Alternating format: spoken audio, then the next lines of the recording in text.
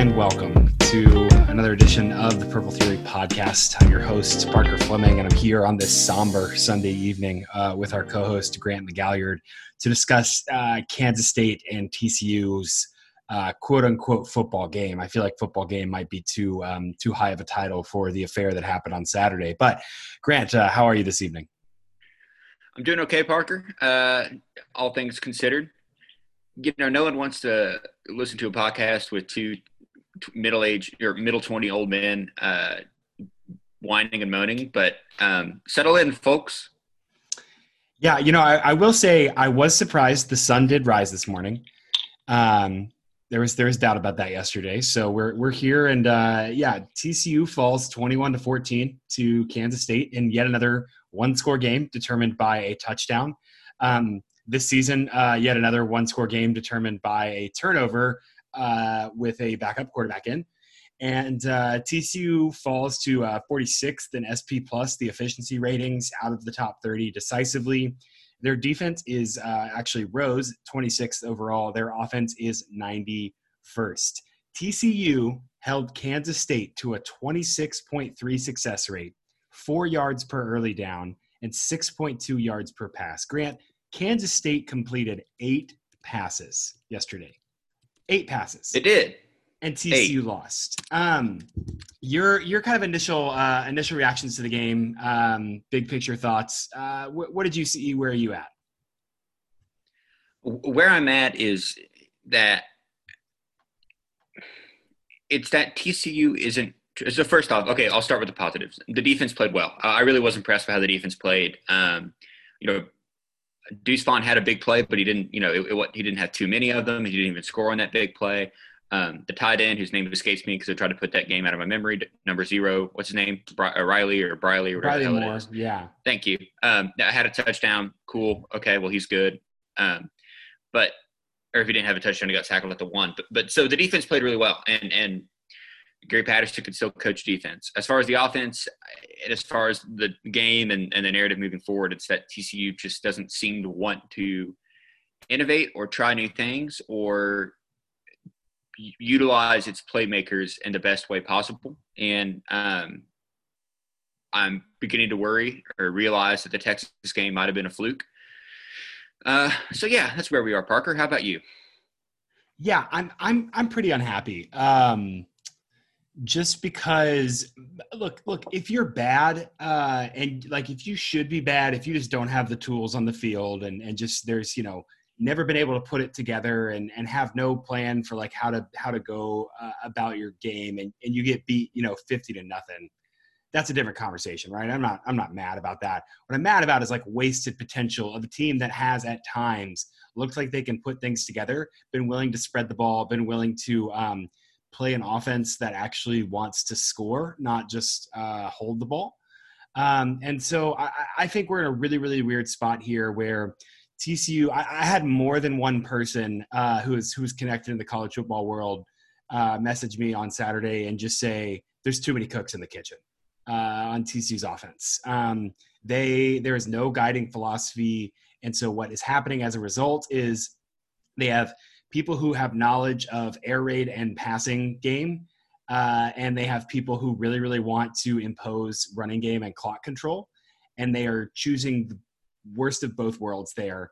So the thought against Kansas State, I guess, was, hey, Kansas State, we're going to minimize opportunities to turn over the ball because that's how Kansas State kind of wins. We'll sit on the ball, we'll play down to them, and then we'll win by 1. And that's just entirely inconsistent with the way that TCU has scored or gotten ahead of opponents ever, just absolutely ever. Well, and I hate to interrupt you, but it's like we went into the game with those principles and then didn't do them. I mean, you talk about how, okay, we're going to minimize turnovers, and I guess probably one of the riskier things you can do is throw over the middle of the field. Well, Max Duggan didn't throw over the middle of the field for whatever reason, and then the one time that the backup, Matthew Downing, did throw over the middle of the field, he got picked. So why are we running those? I mean, yeah, let's talk about Galaxy. So I'm starting to get hot about that. No, but why have your backup quarterback? And listen, I'm not blaming Matthew Downing at all. He was put into a situation he should not have been in. Maybe Duggan was banged up. He had to go in for a couple drives. This isn't Matthew Downing's fault. Nope. But why would you make him throw over the middle of the field? And why would you not trust your starting quarterback to do that. It blows. I mean, that was the difference in the game. 7 points. Yep. And that's the thing right there is like, man, you ran the ball on 56% of early downs the entire game. And the one drive where you have a backup quarterback in, not only do you ask him to throw, again, over the middle and super downfield, knowing what you know about him.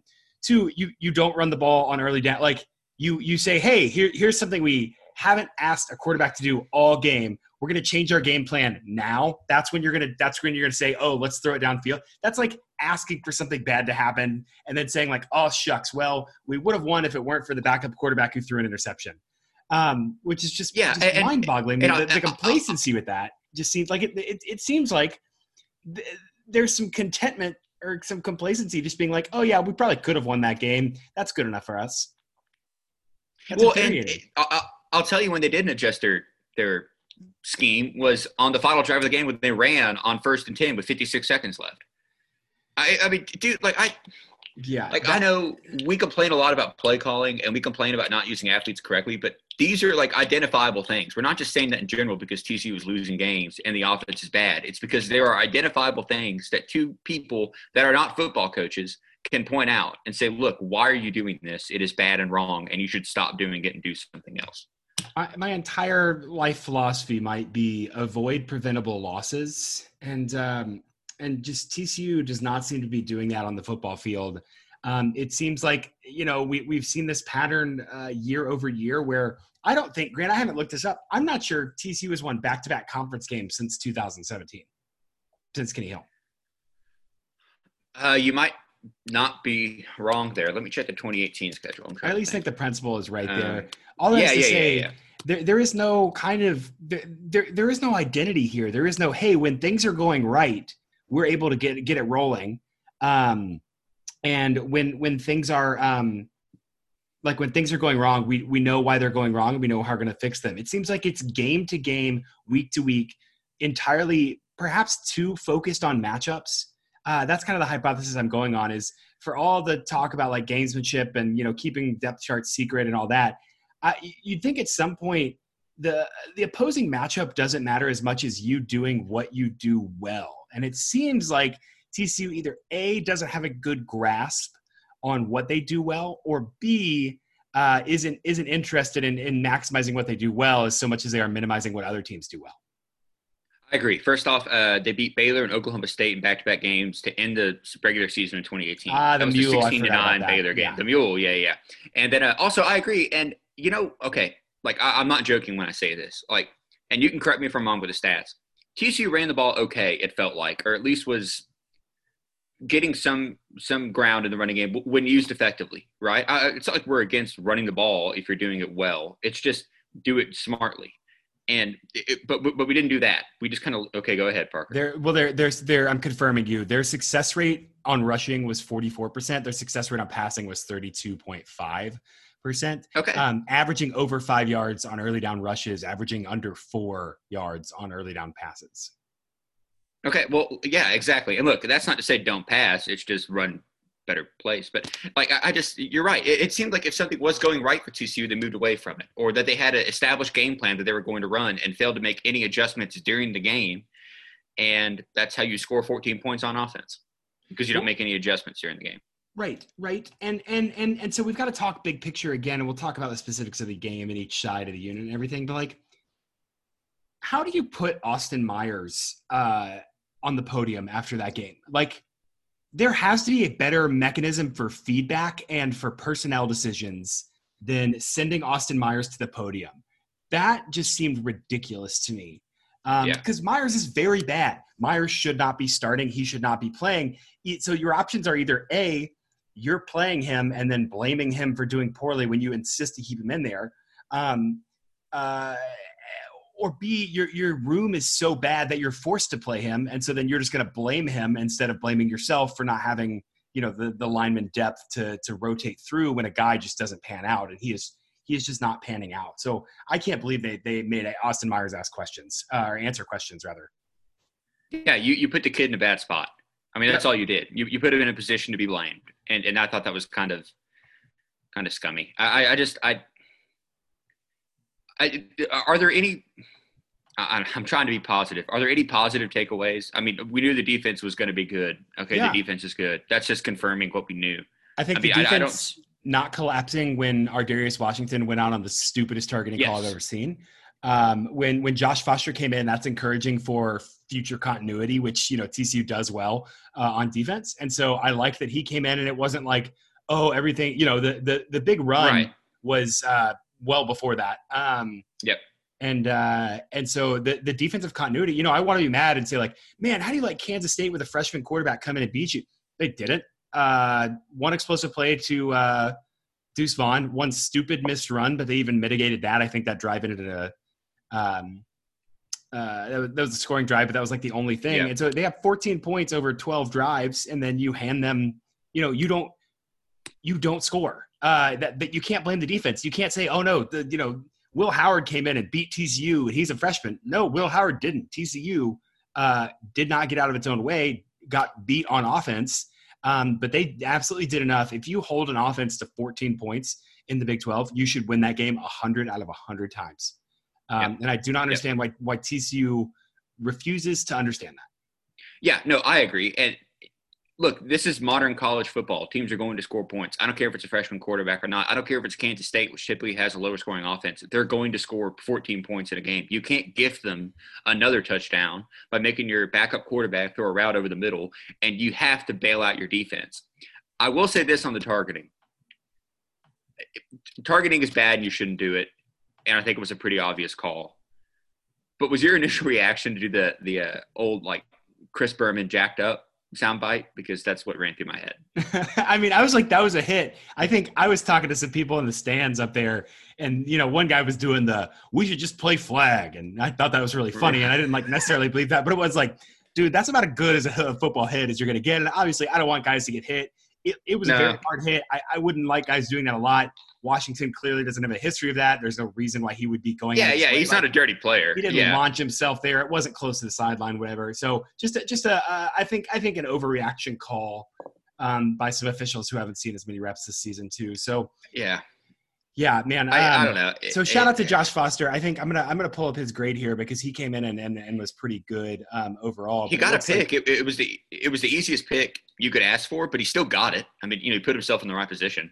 He had a higher grade on the game than Garrett Wallow did, than Trevius Hodges-Tomlinson, than Trevon Merrick even. So I think he came in and played well, given the circumstances, especially given he'd been in the rotation, had 6 or 7 snaps a game, but hadn't expected to take the bulk of snaps. And so to come in for 51 snaps and provide above average continuity on the defense, especially in a position as crucial as that kind of free safety, is pretty great. So props to Josh Foster. I think that's absolutely a positive. And then I think other than that, the defensive line looked a little bit better. There are 8 pressures where they were getting 0. And so especially on the inside, I thought aside from that one run, like Corey Bethley, I think is really, really good. And then, guys who played overall, I think Mathis probably had his best game overall. So he had, 4 total pressures when he had, I think, none, and he had 3 tackles. Pro Football Focus has him at a 79.4, which would be the highest grade of his career. And then Terrell Cooper, I think played pretty decently in some extended time. But yeah, so if I'm grasping at straws because the defense, the back 7 was good. But yeah, I think there were some signs on the defensive line of improvement, but I don't know. Well, yeah, and also you got to remember, and I agree they played well. Kansas State's offensive line is also completely brand new and not as good as other offensive lines TC will see. I will shout out LaKendrick Van Zant. I tweeted this during the game, but his speed is incredible, man. I mean, he had a pass breakup that was solely due to him making a good read and it being straight up faster than the receiver to get to the ball. Yes, he had the highest coverage. He had the highest coverage grade. No, you're good. He had the highest coverage grade on the team, and he had an 88.2, which is pretty daggum good from Pro Football Focus. So shout out to LaKendrick. I thought he played really well. And the thing that I want to see, that I like to see from him, is that average is high. He's been making those high upside plays all season and all of his career, but he's also had some pretty bonehead moves. And so see him raising his floor raises that average. I agree. And he's still only a sophomore, right? Or am I dumb? No, I believe so. Yeah. So like, you hope those bad plays will kind of go away as he gets older and matures and just gets better. But yeah, you're right. Like his ceiling is undeniably good. Yeah. And if when Washington and Mary graduate, having Van Zant and Josh Foster back there and Bud Clark, whatever he gets ready to play, is just going to be really exciting. Nuke Bradford as well. So that is a positive. We talked about Atanza Vongor too, 4-star, who will probably start next year. So like there's some opportunity with this defense. And again, we've known for a while that 2021 was going to be the year. I am more and more inclined to think that 2021 is going to be the next year we go to the Alamo Bowl, but that's at least going to be a substantial increase from where we are this year. Okay. We're going to go down a rabbit hole. 2021 might be the last stand. You know what I mean? I got unfollowed, so I don't care about saying this. Yeah, 2021 better be the last stand. Okay. Is that the route you're going there? You want me to cut that? I don't know. That was not the route I was going. What I was saying was that it's put up or shut up time. I'm with you. The entire system. Yep. I'm not saying it has to be the last stand. I'm saying it's shaping up like it will be. Let me hedge that. If not, then win. Win. I agree. If not, then win. So for everything. I'm being general. I'm choosing to be general here. I really have no need to be. For Gary Patterson, for his coaching staff, for everything that TCU is doing right now and the way that they run things, 2021 is shaping up to be the last stand and the ultimate, hey, if this doesn't work this year, I'm not saying fire Gary. I swear to God I'm not. But we're going to have to make straight up, wholesale, complete changes. And so – Surgery, not Band-Aids, which is probably what we needed this offseason. Okay, so I'll just say there is continuity in the defense. I think the defense is very good. I think the defense did everything you could ask, especially knowing how crazy Deuce Vaughn is and how good Briley Moore is, knowing that Kansas State had a backup quarterback. The whole deal was there. Do not let this freshman chump come in and find Deuce Vaughn for 6 passes for a touchdown. Like, don't let Malik Knowles – we talked about Malik Knowles having, 10 catches or whatever because we were saying his name. Like, don't let Malik Knowles beat you. And TCU really, really on defense did everything you could ask. Like, sure, they didn't play perfectly. I wish they had tackled Howard and not given up the 70-yard run or whatever. I wish they hadn't let Vaughn have that explosive play. But ultimately, given, the entire course of the game, you could pick apart their performance in the interest of improving because it obviously wasn't elite, but it was every bit that you needed to win this game and more. So I guess that takes us to the other side of the ball. I'll let you start this because I know you have things you want to say. So let's talk about offense for a second. TCU has scored 47 points in 4 quarters of this season. In the other 8 quarters that they've played, they've only scored 34. So we're basically looking at the second half of the Iowa State game and the first half of the Texas game, and then a bunch of really, really bad offense around that. And so that's really, really frustrating. Grant, TCU has scored 30 points in the Big 12 play just 6 times in the last 3 seasons. So that is in 23 games now? 23 games. They have scored 30 points just 6 times. They've held opponents to 30 or fewer points in 7 of their 10 one-score losses. So 7 times TCU lost a game by 1 score that they held their opponent under 30. Like, the offense has been anemic. We've known that. We were told that things were going to change. We were told that there was going to be quality assurance. And the great issue with TCU's offense is that they don't know what they want, and therefore they can't execute anything. And we saw that again today. So yet again, your highest receiving grade was a running back because there was no kind of innovation to get the ball to receivers. Blair Conright had 6 receptions for 8 targets and 60 yards. Outside of him, basically nobody was involved. Tay Barber, Grant, 1 reception. And I'm almost willing to bet that was a jet pass. Yes. I don't know off the top of my head, but I think it was. He was not downfield. In fact, I'm going to I can pull that up because I know for a fact it was that Tay Barber he had that one. He had one over the middle, like kind of a drag, and so that was his one. Outside of that, he was targeted twice, 20 yards down the field, and then once kind of 10 yards down the field. So yeah, just a really, really shocking to see that they couldn't find a way to get the ball into Barber's hands. I think that things like the J.D. Spielman sweep and pass back were reminiscent of like 2016 when we would run a triple option or like a triple reverse and then be like, oh, darn, it didn't work. But that didn't, like, you can't rely on that to jumpstart your offense. That's not how this works. No, you could run that when you're 2014 TCU and you're trying to show off to the football playoff committee, and you do it against like a really bad Iowa State team.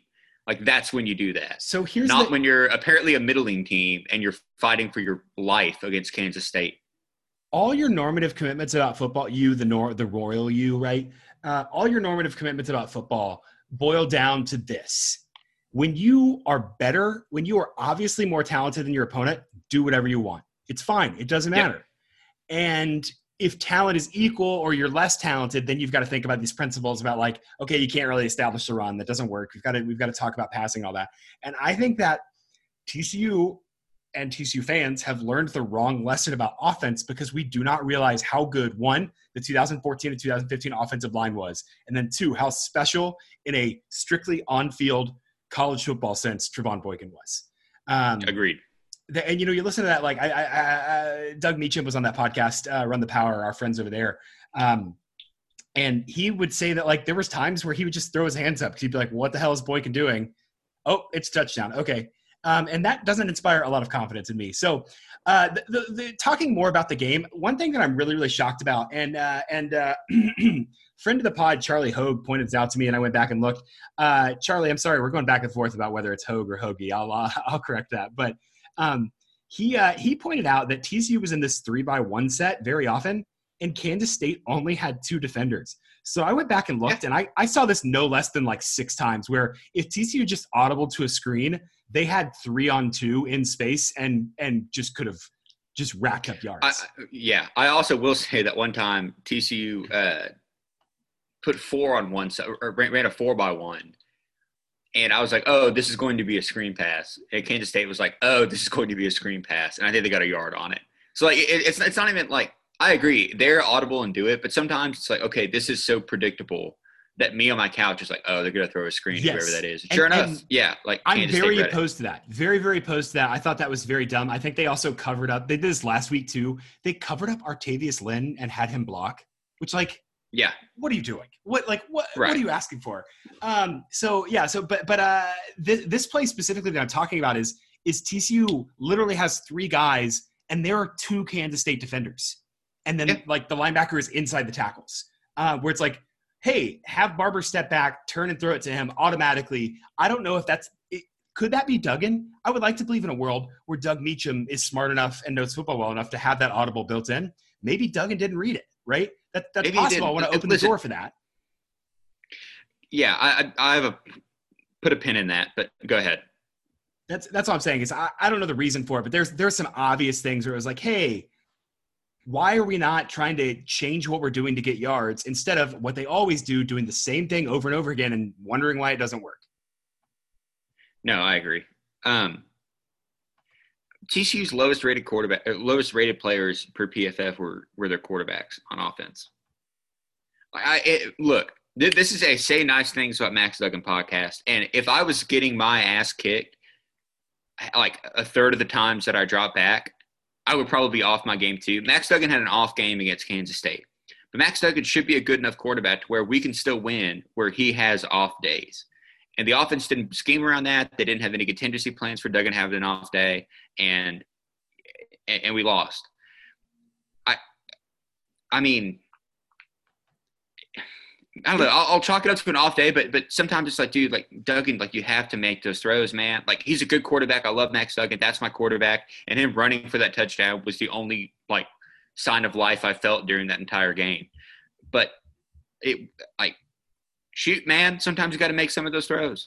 Yeah, so I mean, he was 19 of 31. He only had 154 yards, a QBR of 44, just very bad. And I will say, at one point he was like 11 of 14 for I don't know, like 110 or something like that. And then he kept getting smacked. And I wonder if he just kind of got, gun shy and just started checking down in the second half because his like yards per attempt dropped dramatically during that game. Yeah. So I think, I mean, he had to come out at some point, was clearly nursing something, had gotten hit. And so again, I'm not here to say that Max Duggan is a perfect quarterback and we can't criticize him, because like we can. He did not play well, and I'm there with you. Yeah. Again, let's think about who can control what. Okay, I know the offensive line is bad, right? I know that my young quarterback is frazzled, right? That's that's evident. So you can do two things. You can trot out that tackle into the post game and blame him and keep running the same thing and have your quarterback get demolished and lose the game. Or you could say, okay, we know these constraints. What do we need to be doing to try and mitigate this pass rush? What do we need? Can we be rolling Max Duggan out? Can we be incorporating more play action? Do we need faster routes? Do we need to shift who's on the offensive line? So again, you look at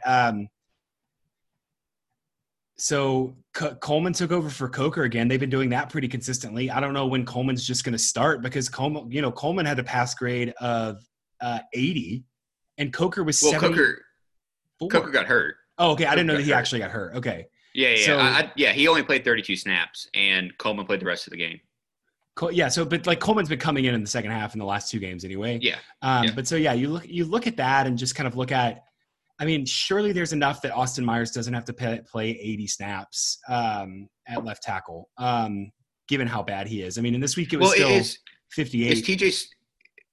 Dude, he was the third highest rated player in the offense. Like, I understand and I agree with you that there needs to be a change at that position, but that's probably just a sign of how anemic the offense was. But I wonder how wise it is to compare across positions like that, but I don't know. I don't know. TJ Stormont doesn't exist. No, that's what I was going to say. So Stormont allowed that one god awful strip sack against Iowa State, and I haven't seen hide nor hair of him since then. Yeah. And when you bring in a guy like that who's supposed to be like a world beater as a grad transfer, and then if he's just going to ride pine all season, that's not good. Yeah, I mean, maybe it says a ton about him. Maybe it says a ton about someone who is in charge of developing and deploying offensive linemen who may or may not know what he's freaking doing. Okay, hold on. I want to point this out, and just as a disclaimer, we were evaluating these young men solely on their performance on the football field and not as their character as human beings. Okay, absolutely. Go ahead. Me talking about someone not knowing who they're freaking doing is not one of the young men on the field. Right. Yeah. So yes, again, I think maybe I would tend to believe, hey, if you have a new offensive line coach and something's going wrong with a multi-year 12-game starter grad transfer tackle, and you are trotting out the two tackles that you have right now, that might not be TJ Stormont's fault. There might be more than meets the eye. Yeah. If you have an offensive line coach that is also, coached receivers or, coached, was an offensive coordinator for some reason, if you were, all that stuff, running back coach, it isn't necessarily an offensive line guy. Yeah, that's really interesting. Have you ever heard the phrase that a jack of all trades is a master of none? I have heard that. That's all I have to say about that. Okay, what else about the game? I don't know. Can we find any positives on the offense? Blair Conrad might be good. Blair Conrad is good. I was not expecting that. Yeah, he has hands. And good for him. Possession receiver, which I love to see. TCU has not had that reliable. We're just going to get you the ball. You're going to grab it kind of a guy. So very happy about that for sure. I will say that go ahead. No, I was going to say, I think Kendre Miller, not to overvalue running backs, but I think Kendre Miller is also good. I like that they continue to have Barlow and Miller kind of splitting time. Foster only had 5 snaps, which is interesting, but I think they like Miller. Foster had 28 snaps. Oh, well, 5 rushing snaps. Sorry. Oh yeah, my bad. Sorry, I didn't mean to cut you off. My bad. I'm over on the rushing. I think that there was So I think Miller had 7 rushing attempts. Barlow had 8. Duggan had 6. 3 of Duggan's were scrambles. 3 of them were designed. So again, stuff like, where was that QB jet sweep power that we saw with Matt Downing week 1? Like, if stuff's not working, you have it in the playbook. Why aren't you running this? Where are the RPOs we saw against Texas? I rewatched that game, and I even went so far as to tweet TCU is an air raid school now, and we saw not a lot of that. I will. This is the only thing I'll say in defense of the play calling.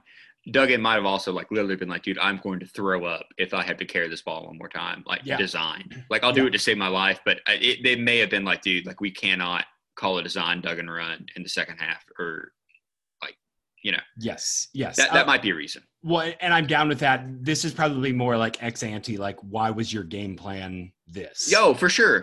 Yes. Yeah. So, like my first, you're right. I didn't script this like play by play, but you look at TCU's first, 2 drives, like their scripted stuff, and first down run, second down run with a missed tackle, a deep shot to Quentin Johnson. I'm feeling pretty good. But then you go Barkley on 2nd and 15, a designed pass to get Barkley the ball 3 yards downfield, and then a pass to a running back, and then they punt. And so it's just like, even on that drive halfway, it's like they had a little bit of success kind of doing what they had done, and they really didn't go after Quentin Johnston again. Like, it just, and that might be to your point of like, maybe they didn't think he could get the ball, Duggan get the ball down there. But I really just I was just very surprised at what they did overall. I will say Kansas State's defensive back, whose name escapes me, did a couple or had a couple really good plays on Johnson.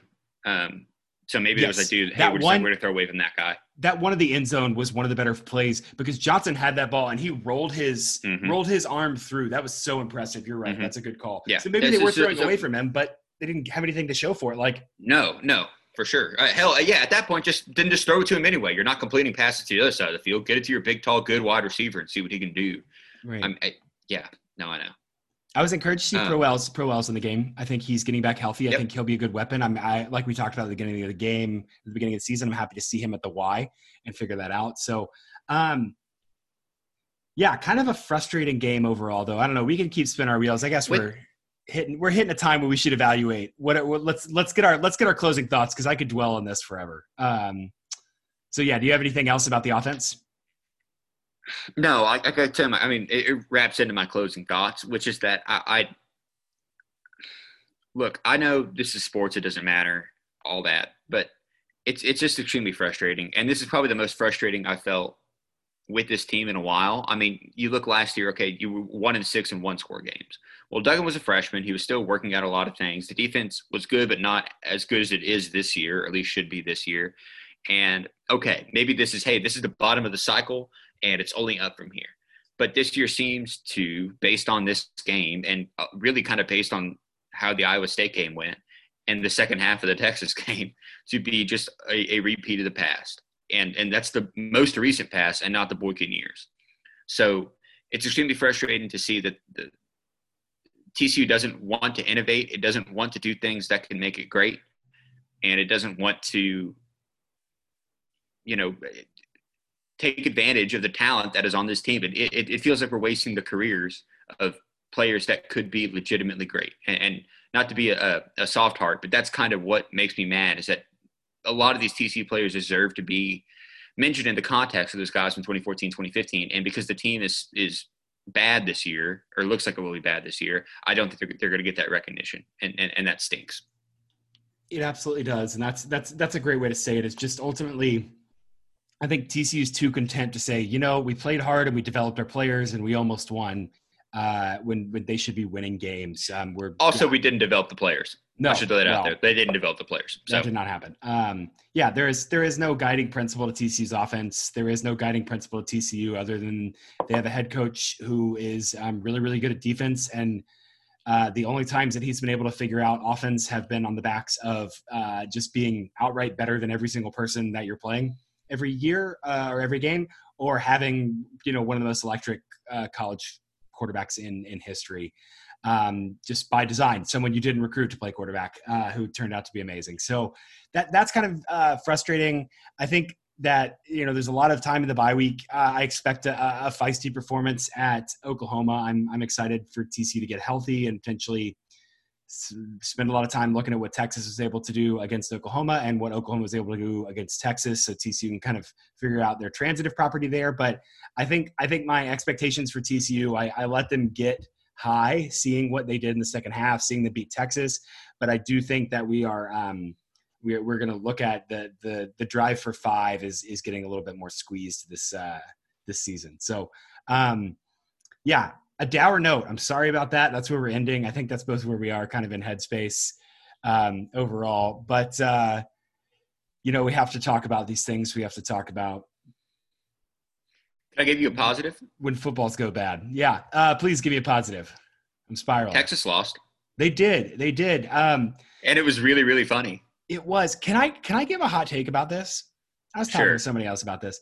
I actually think I'm separating out where I like Sam Ehlinger and dislike Tom Herman. And I think more and more, as I see that, I'm being able to separate the two in my mind and saying, like, I think my biggest knock against Sam Ehlinger is just that he plays for Texas. Like, that's it. Yeah. I'm kind of at a similar point too, where I think that Ehlinger is kind of corny, but also if I grew up wanting to play quarterback for one of the most historic programs in college football and then did that, I would be the corniest human alive. Oh, absolutely. Like, I don't blame him for anything that he's done. He does play for Texas, so I'm predisposed to not like him. I think I probably dislike to use a phrase that I hated in a former life, the media narrative around him. When he scored that, we're getting deep, but this makes me laugh. When he scored that final touchdown against Oklahoma in regulation, Gus Johnson yelled out, "Hero, leader, Texan," as he crossed the goal line, as if it was like Sam Houston and not Sam Ehlinger. Like, it was unbelievable. So I think that the whole hype around him, and also the fact that he plays for Tom Herman, has kind of like soured my opinion. But yeah, Ehlinger, I think, is a good dude. He's just kind of corny, and he plays for Texas. That's fine. He's a good quarterback. He's not a Heisman winner, but he's a good quarterback that plays for Texas and is living out his dream. It's just not going the way you thought it was going to. Yeah. So this week, in seeing that and seeing, like, ESPN posted a disgusting tweet kind of making fun of Ehlinger. If it didn't come from ESPN, it would have been funny. But because ESPN does the whole, like, hey, we're going to talk about Texas being back, and then we're going to make fun of a 22-year-old because of all of that. Yeah. So it's punching below your weight class. Absolutely punching down.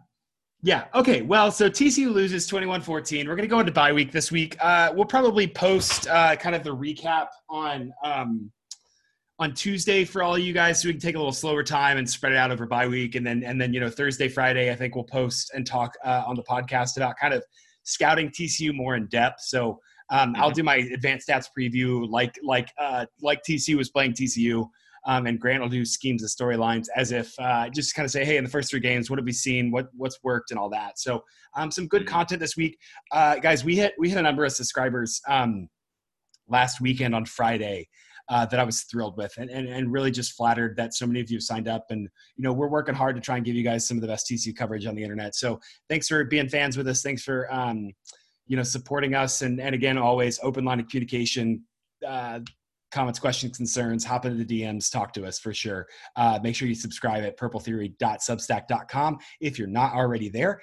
Grant, you got anything else? No, I was just going to say, look, TCU may be losing, but we're not going to stop the content train, baby. It's coming your way. Listen, we're going to analyze this team all the way down or up or wherever the hell it goes. We'll be there. I think this season – I think this season my wife is actually happier that I'm not talking to her about TCU football. So this is we're gonna be here on the microphone and writing just because it's got to go somewhere. Damn it. So cool. Well, y'all be good. We'll catch you later this week. Like and subscribe, all that stuff, and go Frogs. Frogs.